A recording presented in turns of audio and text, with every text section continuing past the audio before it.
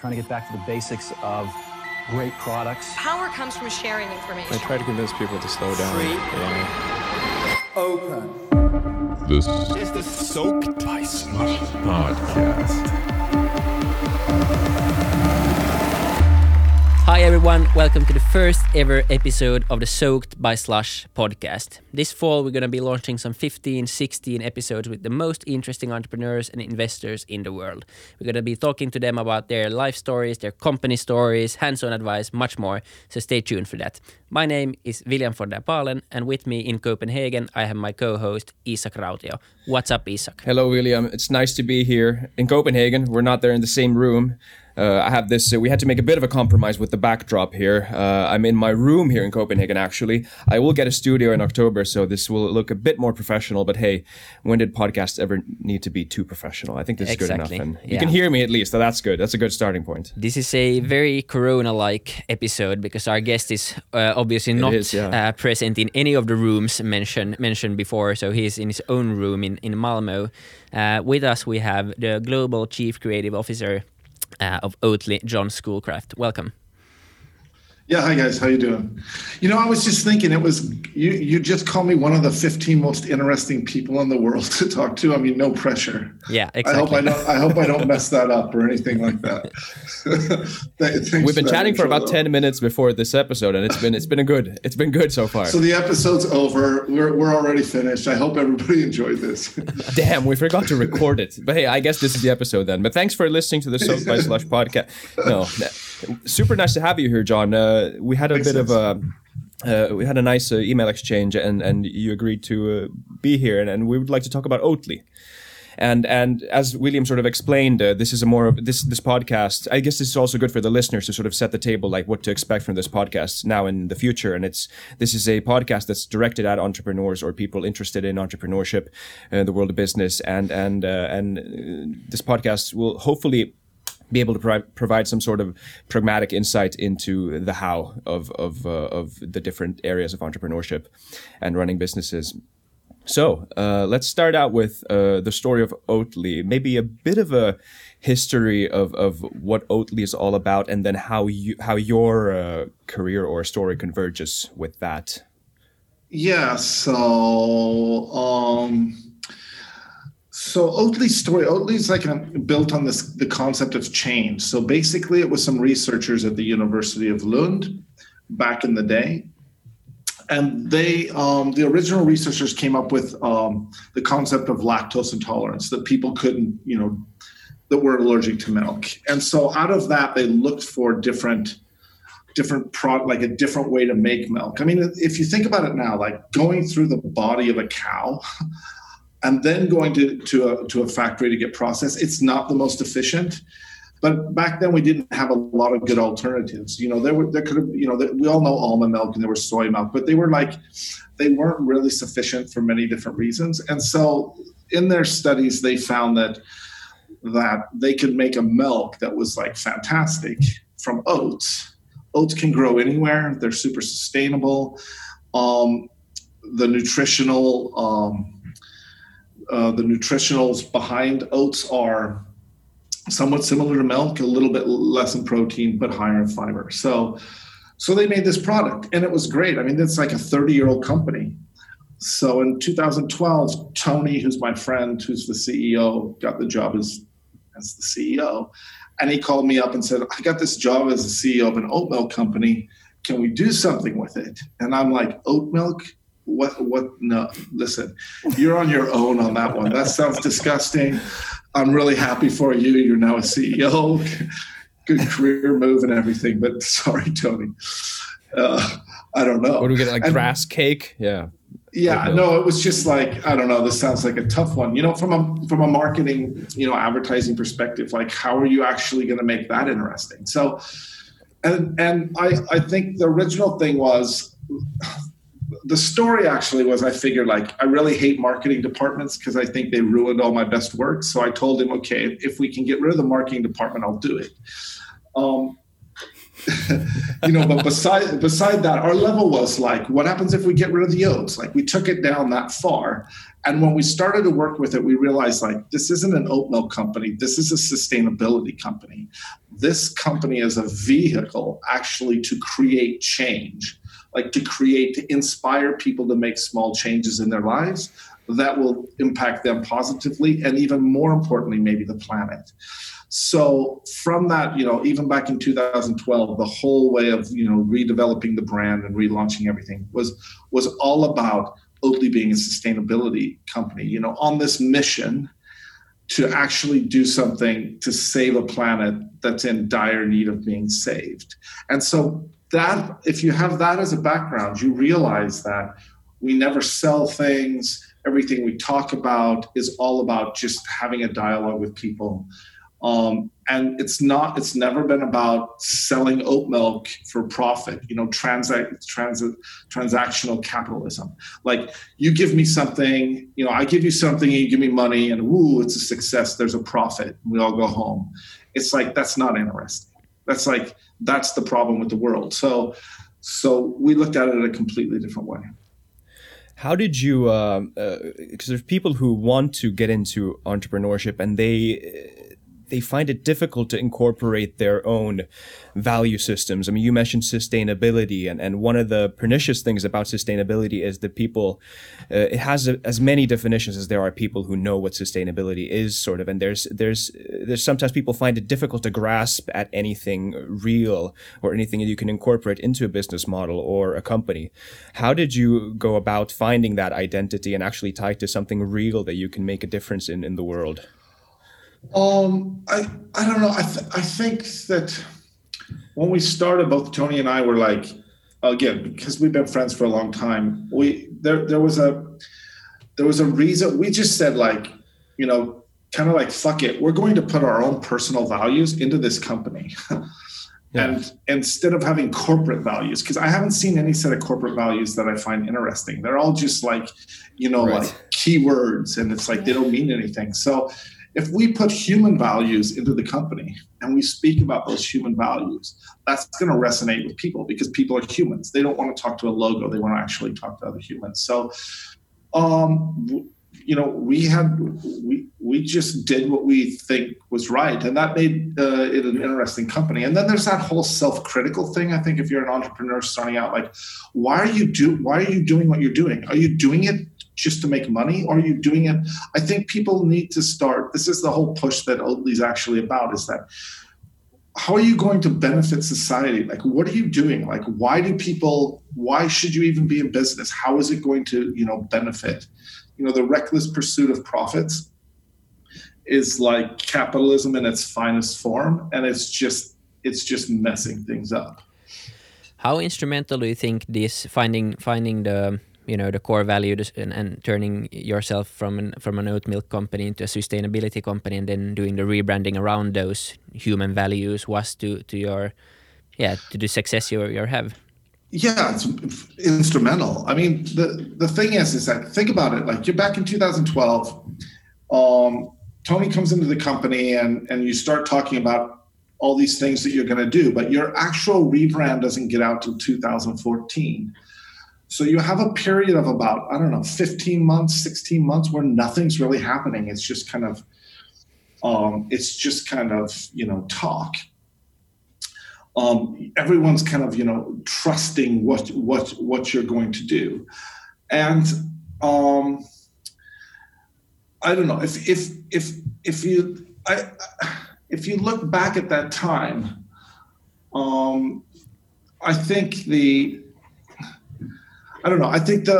whole way of approaching that, we were working with something as uninteresting as oat milk. Like, it's super interesting now because people have seen it's a vehicle to plant-based. But back then it was oat milk. It was like, right, the only people who drank it were like people who were allergic to something or couldn't have the real thing. It was like the uncoolest thing of all. So if we didn't find a way to talk about that in a way that was actually interesting, there's like, no one would listen to us. So I think those values, instrumental.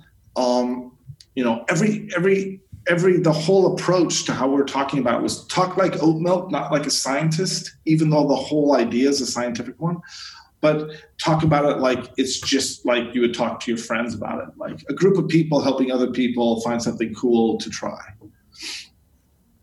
Yeah, exactly, because it could have turned out to be just another, there was soy milk and there was almond milk and all these various plant-based products around already. And as you said, Oatly it's not something that you came up with in 2012. It's much older than that. And in 2012, we had like the startup company that was like 20 years old. Yeah. Like we had factories and we had food scientists and everyone knew what they were doing. And it was like, wow, we got a startup, we got this factory. But it wasn't easy. I mean, a lot of like our breakthrough happened by choosing a strategy of going to the top end coffee shops, to baristas, and showing them a product. We had a breakthrough product. We had the best product. But the response we got in the beginning was like, what, plant-based? Fuck off. Like we don't need another plant-based. Like every time a barista did a pour, the plant-based milk would ruin it. So they weren't thinking sustainability. They were just thinking, I want to pour the best coffee. Right. So it was just like, no, we have soy, we have almond. Can you guys go someplace else and leave us alone? We're trying to work here. And so it's a long process of actually having a great product, letting them pour it and find out, wow, it's microfoamable. And then actually having thought behind it of this, it has a sustainability message. You're saving 70% carbon emissions every time you pour this coffee. And that's why it took off. I think. That's interesting you said, because that's such a small but I think powerful point, the fact that if you introduce this new product, this new plant-based product that doesn't really have anything deeper behind it, it's just going to be met with a reaction of, what is this? Like, why do I need this thing? We already have a nice milk here I can use. So, I mean, what is the sort of resistance? How did you incorporate your voice or stand behind your voice and message in front of this resistance? And when did you sort of see the tipping point of? Well, I don't know. The thing is, you have to look at like oat milk is completely different than almond milk. So almond milk has like 1 or 2 almonds in it. It takes 4 liters of water to grow 1 almond. I don't know, a huge percent, 80% is grown in California. They're just pumping water. It's 10% of California's water resource. There's so many things like that crop is just, it's 10% of California's water resource are pumped out to the desert where they're growing almond trees. It's like, It's like you start to think about this, wow, this is just, and so oat milk is different. First of all, it's a great, great product. It tastes really good. It works really good with coffee. All those things need to be in place. We have all these amazing food scientists that have been working kind of like, not in secrecy, but without any, great cred, or they haven't been famous for 20 years, just making this great oat milk. And so it's just like, it was like, we looked at it like, wow, this is an amazing product, but no one really knows about it. So the resistance part, I think, is just like, the resistance is resistance in anything. If you've got a terrible product and you're getting resistance, there's nothing you're going to do in a branding, in a branding point of view to make that good. But if you have a great product and it just needs to be, people need to try it. And that was kind of the departure point for us, is that people just need to try it. Then you have to find a way to actually get them interested to try it. So our whole entire marketing budget, we didn't have a marketing budget in the beginning. So the only thing we had was the packaging that our products were in. So we just said, these are like billboards.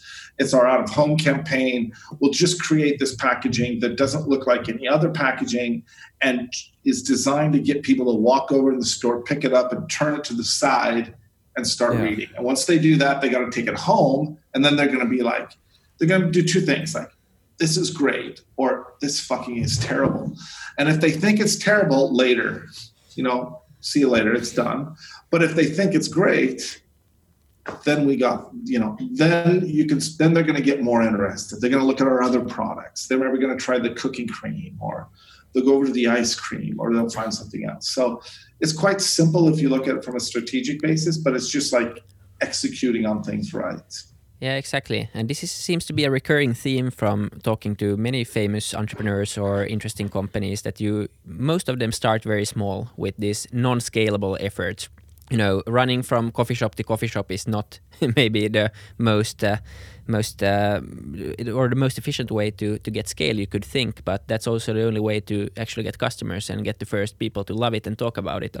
And then once you hit the ground running, then it kind of feeds off itself. But I think many entrepreneurs have that kind of wrong way around. It's so important what you're saying, because when we launched in the US, so imagine Swedish company launching in the US. It's the greatest achievement you can do in your lifetime. Like, how many have actually made it? We can count on one hand. So we're going to launch in the US, and every expert will say, you got to get into retail. You got to get into supermarkets. Obviously, but if you're in the dusty aisle, the aseptic aisle where no one ever goes, who's going to look at it? So we looked at it completely differently. It's like, so how do you make that recommendation? How do you do that introduction? The whole thing was the barista is going to recommend it, and they're going to talk about it, and they're going to provide you if they like the product. So our whole strategy was to not do what anyone else actually did or told us to do. It was to like go into the center as far deep as we could get into the cultural center where people actually coffee shop. That's where they go to talk about life, and then find a way in there, and they'll try it there, and then it will grow from that. Yeah, exactly. And that's the only way to do that is to knock on doors. Like we didn't like send out salespeople. We found people in the coffee business, and they just walked the streets, knocked on doors, dropped off product, didn't sell. Try it. If you like it, I'll be back. We can talk about it. Or if you want to know any technical facts about it, we can talk about it. So it was very, very grassroots. And most companies don't want to invest the time. They don't want to build the staff. They don't want to work with people they just want to like get those numbers up and get it cranking and show some success. But it's like, I think that's the entrepreneurial way, is that you realize that success, nothing's going to come like overnight. You actually have to like work for it, and you have to go way further than you're expected to go. When you started this US expansion, what was the hit rate, if you can give an estimate? I have no idea. I think in the beginning it was just like, what is this? We launched in Intelligentsia. It was like one of the most prominent, coffee shops or small chains of coffee shops. And so it's also building up credibility. The way it works is like the barista coffee shop world is big but small, and so everyone kind of knows each other, and they know what everyone else is doing. So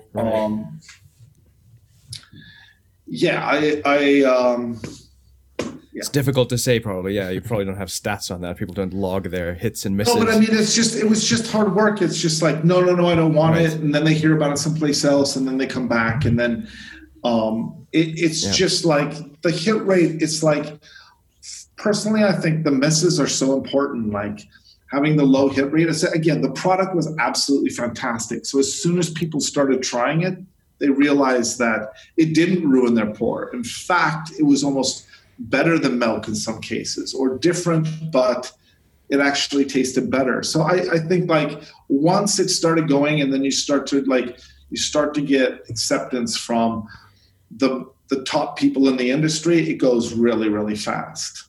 Because everything else you could compare it with it was, and we're talking like 2017 here, like right. Everything's changed. Like now there's like, I don't know, everyone who can try to produce an oat milk is trying to produce an oat milk, and everyone's talking plant-based. And if you look back, it was still like, you're some weird Swedish people with your oat milk. And it's like, that's cool. We were cool with that the whole time. Yeah, exactly. Yeah, but yeah, you've sort of stood behind it. Yeah, exactly. But since it, you've obviously had a great amount of momentum. You've grown tremendously in the last few years, and with that, of course, also there's been a need to get new investors aboard and grow and enter new markets. And we agreed before the episode to also touch upon the recent events that have been present in the media with the recent investment by Blackstone, and then alongside Natalie Portman and Oprah and the likes, and that created a bit of a stir among Oatly lovers and people in general.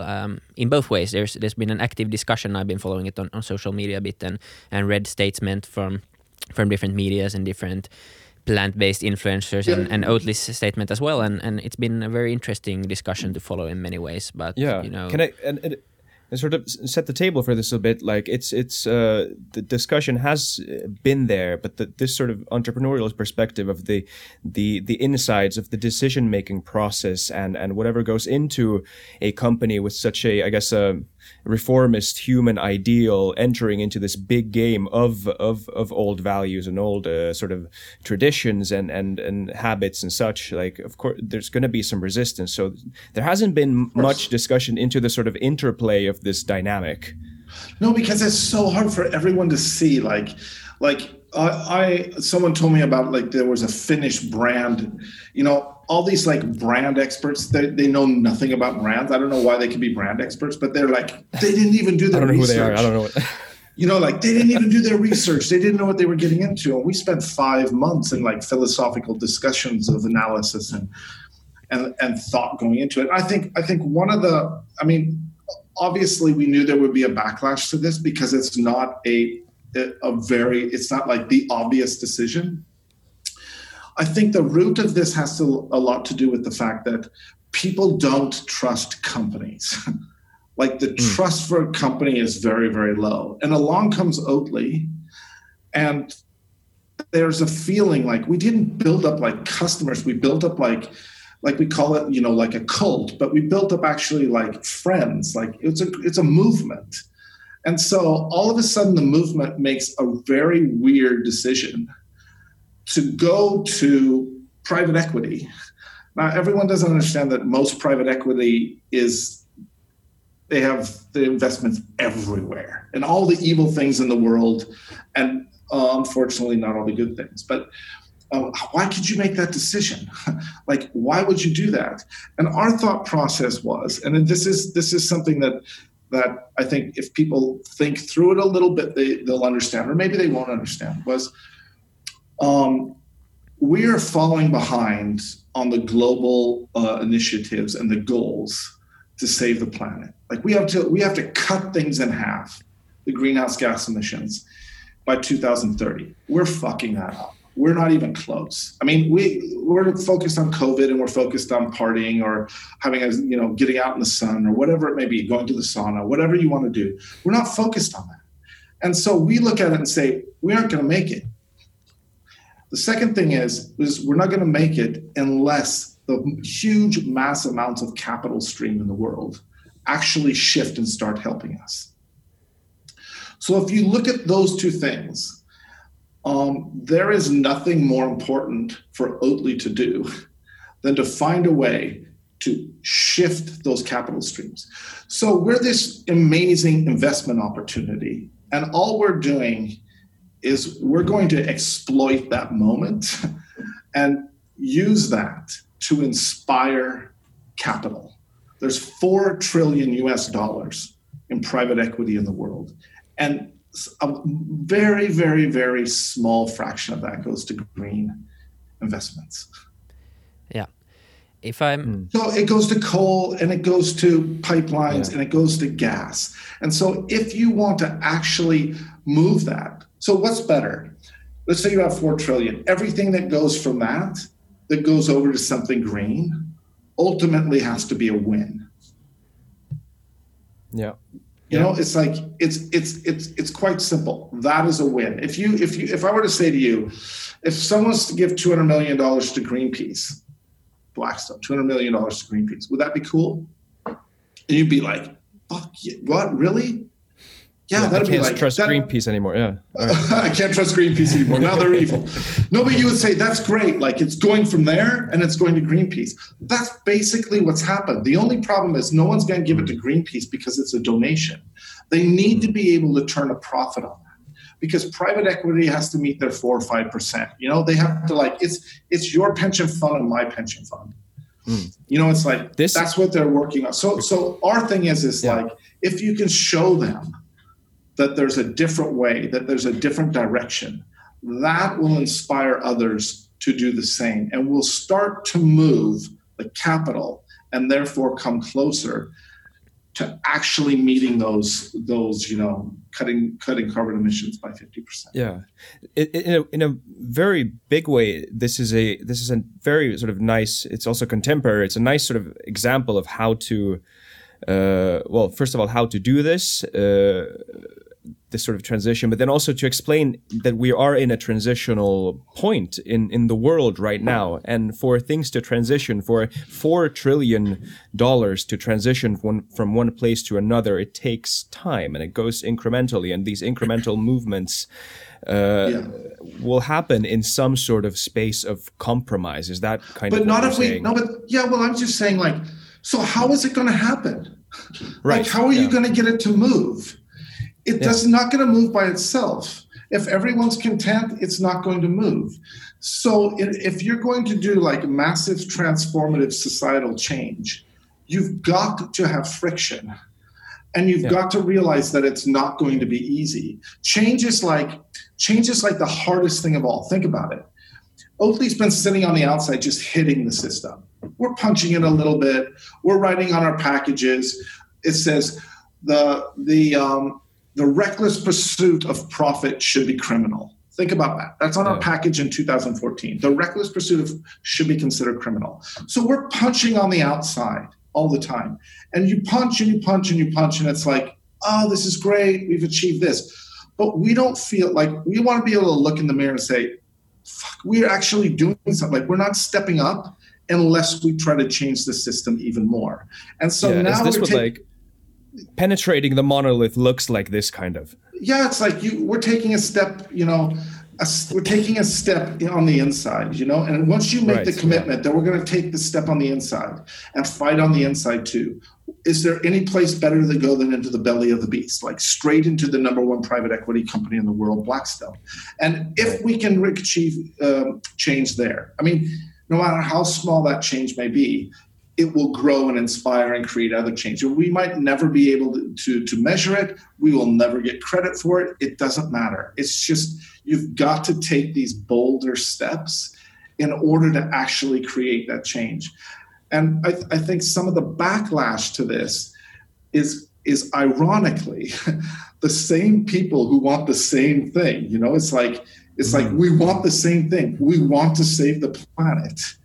It's just that it's like, oh no, you can't do that by taking that money. It's like, I understand this because I personally don't like companies. I don't like the capitalistic system. I hated the New York Yankees all my life because they were the baseball team with the biggest budget. And you know, it's like, if you are that way and you're working in the system, I think you need the friction, you know. So I understand the people who feel like that they don't understand the decision. I totally understand with them because I myself put companies into kind of good and bad. Yeah, I think also the problem is for some people, I think is also with the investment is that, you know, obviously, as you said, Oatly is a great investment opportunity and there's rumors of IPOs going forward and you keep growing. It's going to be a good investment for Blackstone and everyone else. And I think some people are worried about, okay, you're going to turn more profit for Blackstone and then that money is not going to be invested in, you know, similarly sustainable businesses and I think that might be part of the worry as well, and maybe also some people are worried that Oatly now has this powerhouse, behind them. That, you know, is this the first step in slipping from the values? And you know, if it doesn't go that well, you can use a lot of money or maybe not that ethical tactics to you know, start taking market share. That might be part of it. But right there is your issue. Right there is the issue with trust for companies. You know, it's like we built up this massive trust with everyone, and it's so fragile. Not with everyone, because a lot of people say like, no way, I know those people, they're never going to compromise those values. But other people, it's like, it's just fragile, like, oh, now they've gone over. And instead of saying like, now they've gone in deeper, like their commitment is even greater. Like, it's a bet that we're doing, and it's this bet based on hope. Like, think about it. If we go back to the beginning of this interview, we were like these naive people. Like, when Tony and I started, like, we're going to change the world. We're going to sell oat milk. We're going to get people, like, it was the craziest idea ever. I mean, we have 45 employees and we had a turnover of 200 million Swedish krona, $20 million. That was like, how are you ever going to do it? It's the same thing now. This is a bet based on hope. It's like, it's easy to say it's naive, but the thing is like, and again, I understand if people don't, because they don't have that view into the company, but it's like money isn't driving this from the leadership of Oatly standpoint.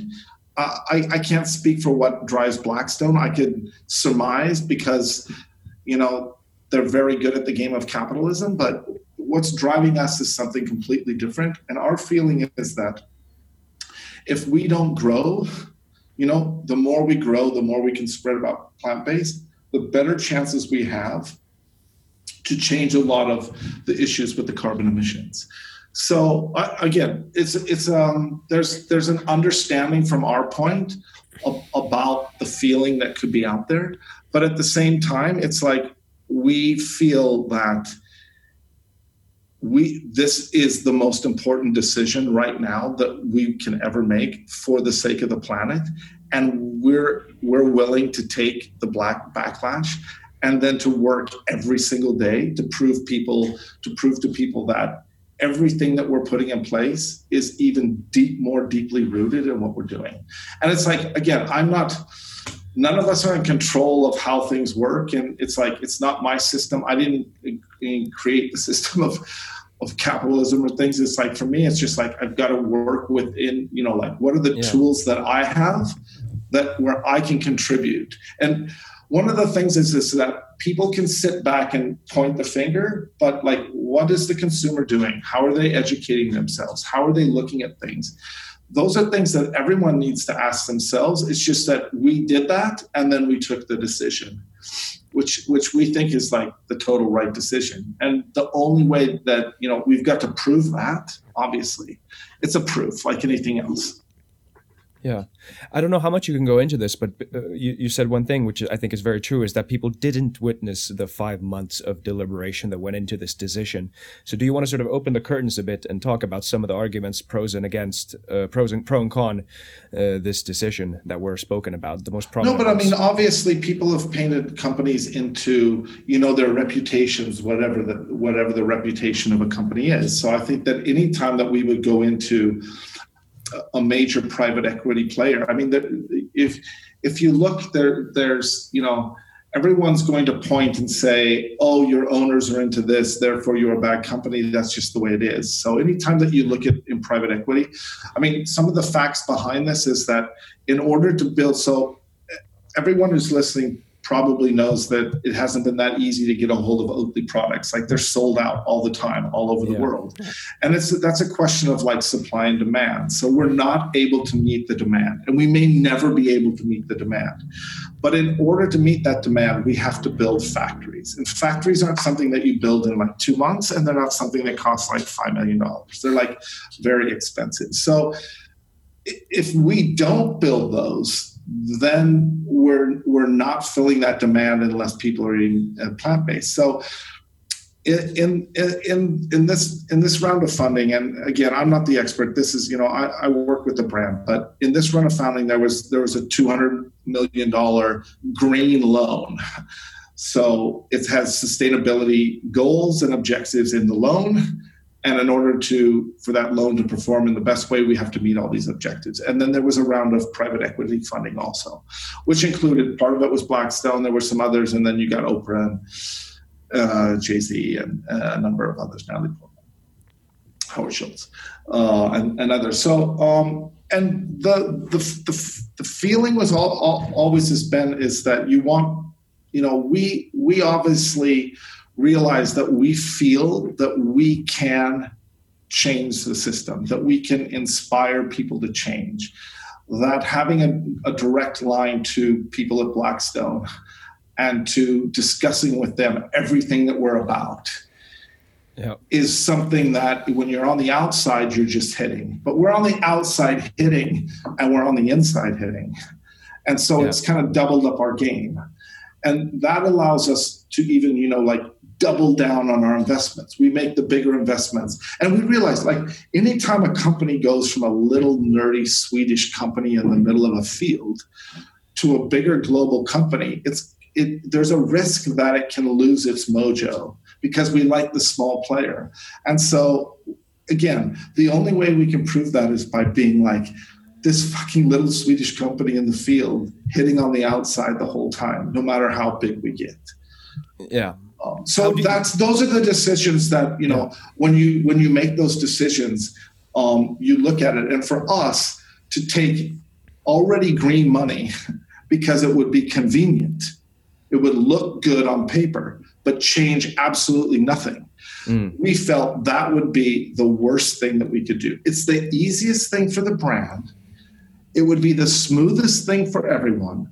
I wouldn't have to spend my days writing statements or trying to answer things or trying to explain this. It would just be but that wouldn't be the right thing for the planet. It's better to shift, to take something that would go someplace else and to move it over to a green investment and let every other venture capital company look at that and say, you mean I can make money on that? That's a good investment. Right. Okay, I'm going to do that investment. And it inspires, the whole, again, I can imagine private equity looks a lot at what everyone else is making money on and then shifts their money over there. And if this can start that shift, fine. The next question, though, is where are the companies to invest in? Yeah, this is the bigger play. So where are the companies to invest in? I think there are a lot of private equity companies that are invested in coal and they're invested in oil and they're invested in those things that you would think aren't the coolest from a sustainability perspective. And they're like, okay, we want to clean this thing up. We want to go more green. How are we going to do it? And they're like, okay, I got some little startups going on here, but again, they got the pension fund of the, South Dakota Teachers Union, and they've got to turn that 4 or 5% or they're not going to get their pension. So they're like, that's a risk. So I need something bigger. I need something in movement. I need an investment that I can actually, feel good about. Because I think we're people, everyone's people. I think that everyone's people except for maybe Donald Trump. That's another question. But everyone's people. And I think they want to do the best thing. But it's where are those? And this is the key part to it, is that you can look at it now and say there aren't that many green companies, and then you can say but they're coming because it's going to get critical. And when it gets critical, our only hope is that entrepreneurs step up and start doing crazy, wonderful things that get us out of this shitty position that we're in. And if the money's already there because this little oat milk company triggered something, then it's I'm going to go back and look at this and say, this was the biggest, most important thing we did. Maybe even more so than making oat milk, Yeah, because, investors aren't stupid. And everyone is understanding that the shift is going towards, sustainable businesses being good investments and not being mutually exclusive anymore. You don't have to be a non-profit or an NGO or something like that anymore to do good things. Rather, the best business opportunities will probably come from solving the biggest issues in the world, as you said. So, I think that you have, again, the world that we've all built up is not something that we necessarily can be super proud of, especially in the last, 100 years or something. There's been a lot of greed in the system. There's been a lot of just turning profits. And I think that there are a lot of investors in those positions that really don't feel good necessarily about representing those investments. And they want to shift. They want to find something better.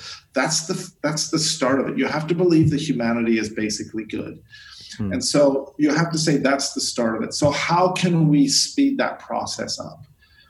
It's I understand that if you're a consumer out there and you just look at the headline, it's a very Trumpian headline, Oatly's owner invested in this and they're friends with this. It's it's like an oversimplification and then a quick, easy cancel culture statement, and then I feel good about myself. But it's actually working against everything they stand for. It's actually like extremely detrimental to their own set of values. And I think that that's something that people just have to have time to work through. It's kind of a natural thing. And then again, you've got to work. I mean, if you're going to create systemic change, there's like layers all over the place and all these levers you have to pull. And maybe Oatly has a couple levels and a few levers. And we're trying to pull like everything we can to do our part, to step up and do our part. But we need like other people to do things. So we realize like we inspire consumers. They eat more plant-based. They eat more plant-based.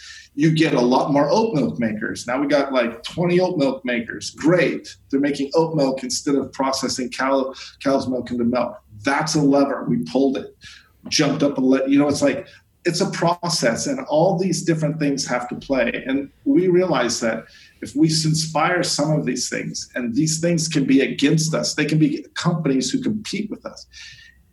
It doesn't matter that they're gaining ground too is great. It's like if all the plant-based makers jump up to the next level, great. Of course, we want to lead that. We want to be that like generational company that people look back and say, once in a generation, there was a company that actually led something. That's the role that we like kind of aim to play. And to do that, you need some size. You need to build your oat milk factories. You need to build oat milk factories that are, in fact, so efficient that you can lower the price. Because again, if it's $6.99 a carton for, like 2-liter carton in the US, who's going to buy that? It's not like the people in inner city Atlanta who are lactose intolerant who really need oat milk. It's like, those are the things that we think about, produce efficiently, get the price down, make it more available to a lot more people. There's so many levels of complexity, I think, in that. So it's not black and white. People want to live in this black and white world, and it's like full of color and nuanced, and it needs to be explored. I want to tie this to what you said in the beginning about the sort of human voice of Oatly, and finding, like, actually having research behind and complex decision making, complex logic behind the I guess simply packaged human statement and human voice of the company. When you're faced with a situation like this, which is equally complicated in the other direction, how do you go about communicating this, or sort of sustaining your voice throughout this crisis, or crisis? I think it's trying to be as human as possible, and that's not always possible because we made a very pragmatic decision in a very emotional world, and we're emotional too, and we know people make emotional decisions. So it's very easy when you feel like the people who loved you the most all of a sudden just don't show that love anymore. It's like an emotional thing. So I think our way about this is just been to be as honest and open and transparent as we possibly can, and to not fall into this defensive situation where we're trying to feel like we're explaining things all the time, because a lot of the things that we've just talked about now, and we're just still scratching the surface because of the complexities. It's not an easy thing to explain. The simple reason is that we made a decision to do the best thing for the planet, and even if that decision was controversial and it was difficult. So, and I think the whole thing is we're a company of people trying to help other people out, and that's what we're going to be tomorrow. And as we go forward, it'll just be more and more obvious of all the projects that we're doing. It's we're working with farmers in Iowa and Minnesota to reintroduce oats, because the topsoil in the U.S. is dead in 30 years. You won't be able to grow anything on it. So we're reintroducing oats as a way of helping the topsoil, and it's no one sees these things that we're doing. It's why would you do that? It's because we actually care about the food system that we have that's broken. And so I think the way forward is is not to try to explain everything we do, because again, you've got to earn that trust, and if we've lost it, we'll earn it again. It's just to instead actually show that even if a company gets more funding and has more money and builds more factories, they can still be the cool oat punk, fighting against the system from the outside and the inside regardless. And we haven't had that many companies that have done that, obviously, because the management may change. But it's like, it's the same management who's running the company and we make the decisions. And just because capital comes in from the outside doesn't mean that capital makes the decisions. It's the management who makes the decisions. And we're going to make the same decisions that we made regardless. Yeah. It's kind of the same thing when Metallica became mainstream and wasn't just a Bay Area underground thrash metal band, sort of, punching the inside from the outside and punching the mainstream of the music scene from the outside anymore. And then some people just get a distaste for that. Of course. Mainstreaming. I totally understand that. That's the problem, is that if we really want to change, inspire change in the world, we need to be more mainstream. And the concept of mainstream is uncool. Yeah. So it's like, okay, you're mainstream. Now you're not interesting anymore. Okay, so how do you be mainstream and still remain interesting? Yeah, exactly. Good question. Right. Maybe you guys got the answer, because if you know that, we'll call you. Yeah, we'll call you up. Call you, Johnny, because that's a great question. Yeah. And maybe it's not even a question with a simple answer. Maybe it's just an ongoing process. Yeah. Yeah, it is. I think everything's an ongoing process, and I think that's one of my whole theories on things is, every single time that you get into this, adversity or conflict or failure, if you go back in our history and look at the evil Swedish milk lobby suing us, that it's like most people look at that and they can get like, oh, wow, this is so crazy. It's so terrible. Now we're done. The evil Swedish milk lobby sued us. But we looked at it just like as a brief. It's the greatest brief to do something amazing. And that's how we looked like it the last week. I mean, again, this is like the most inspiring brief I've ever received in order to dig down even deeper and to prove everyone who has any doubts that they're actually wrong. And so I need that brief. The creative department needs that brief. Everyone at Oatly needs that brief in order to begin that proof process. And so it sounds a little bit weird, but it's also there is something there's so much energy in how you deal with failure or adversity or conflict. Maybe for the last part of this podcast, I'd like to maybe get a bit more hands-on still, since I think personally, at least, you're one of the most interesting creative people on earth. And if you look at what you've done with Oatly, it's very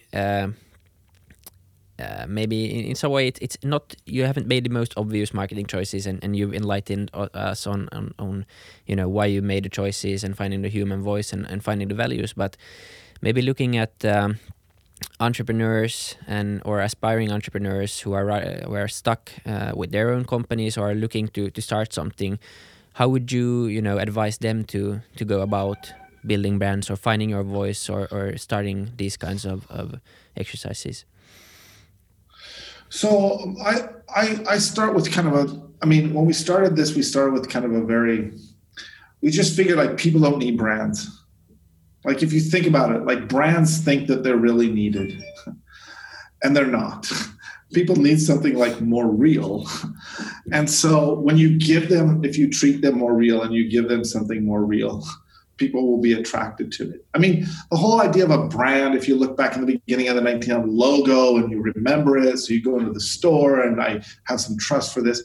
I think we're kind of through that period. So I think when people are building things, they should have that in mind, that they have to do something for real and they have to treat people like real humans.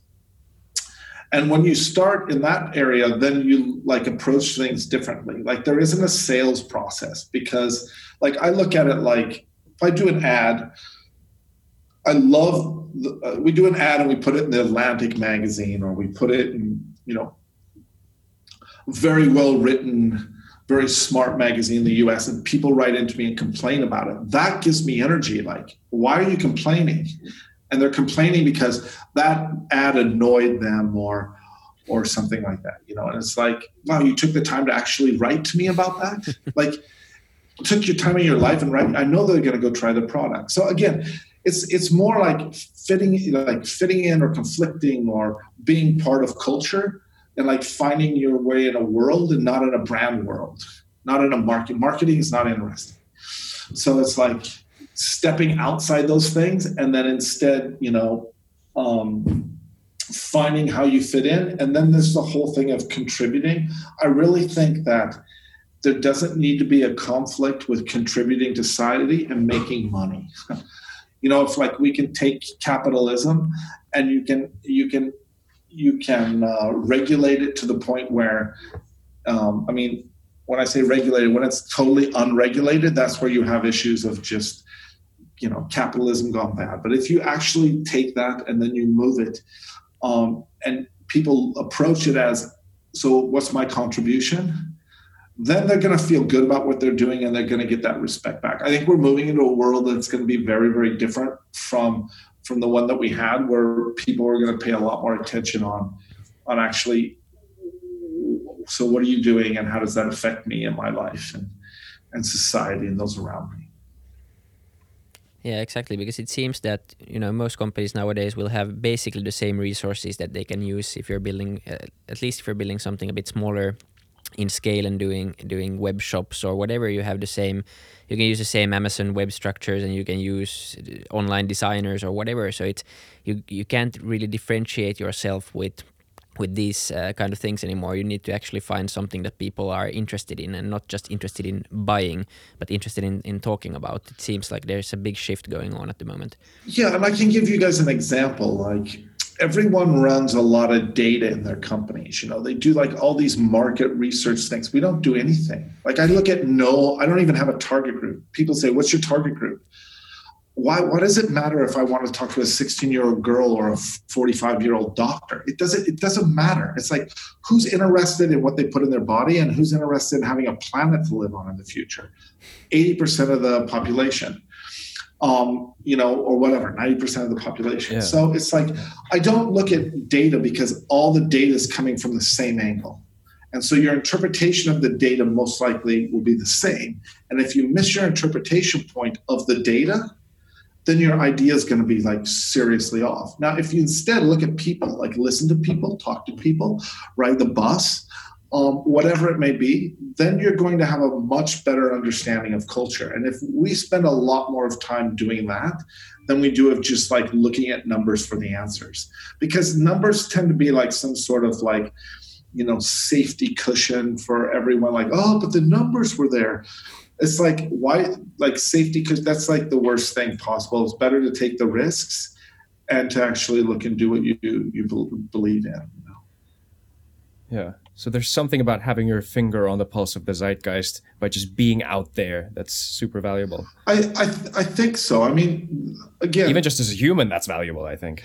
No, exactly. But I mean, a lot of the things that I do is before we went to the US, I ask a lot of people, so where does culture start in the US? And no one could answer that question. It was like, no one ever thought about it. It's like, I don't know, a sneaker shop in Brooklyn.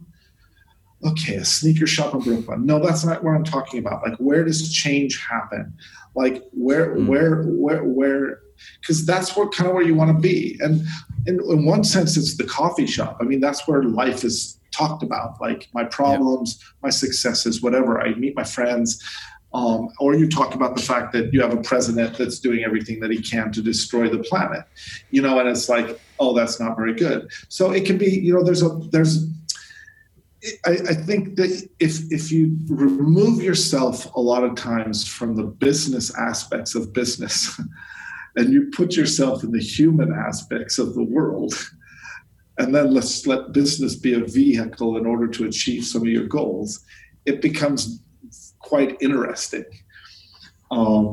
It becomes very interesting, in fact. And I think most people are just stuck in the fact that they got an idea and they call themselves an entrepreneur, and they need to be able to get some sort of valuation so they can, get some kind of return on their original investment. Like, all these terms are just like, if you think about it, it's like, wow, okay, how interesting is that? People should just be doing the coolest thing that they can and trying to contribute and doing stuff. And if it ends up in, some sort of like monetary reward, that's great, bitching cool. Yeah, what a shame to be having to end this discussion. I could personally stay on for another couple of hours. This has been great.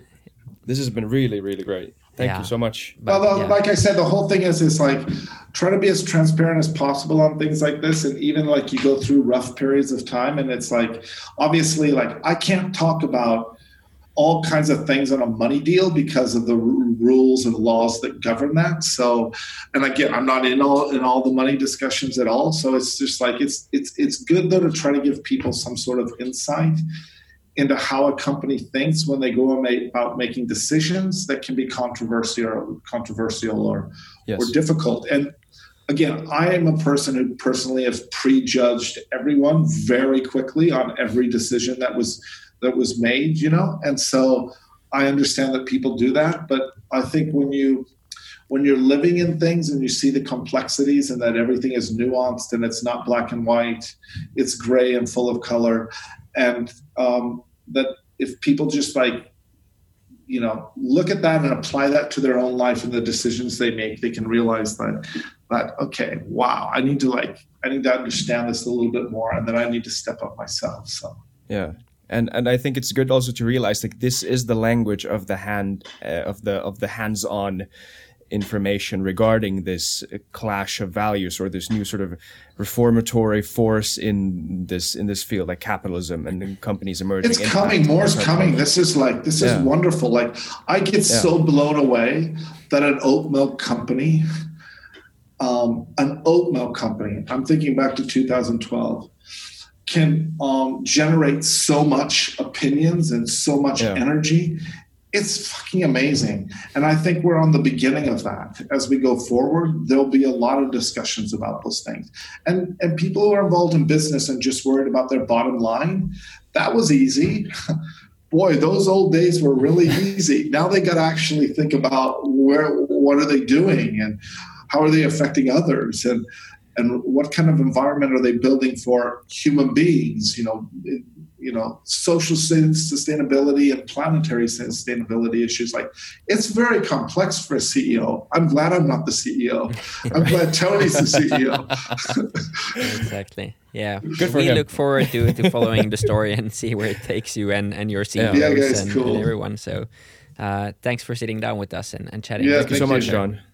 Yeah, guys, take care, man. And thanks to everyone watching on YouTube as well. Remember to subscribe to the channel if you feel like it, and also give some form of thumbs either way. Just react and No. Only thumbs up. Thumbs up. We don't want any negativity now. Do whatever you feel like. Only thumbs up. You'll be blocked if you put a thumbs down. Yeah, thumbs down are cool too. Thumbs down are cool. I understand. Exactly. No worries. Yeah, listen to them. But stay tuned. More coming up this fall. Bye. I hope you enjoyed your visit to that conversation as much as we did.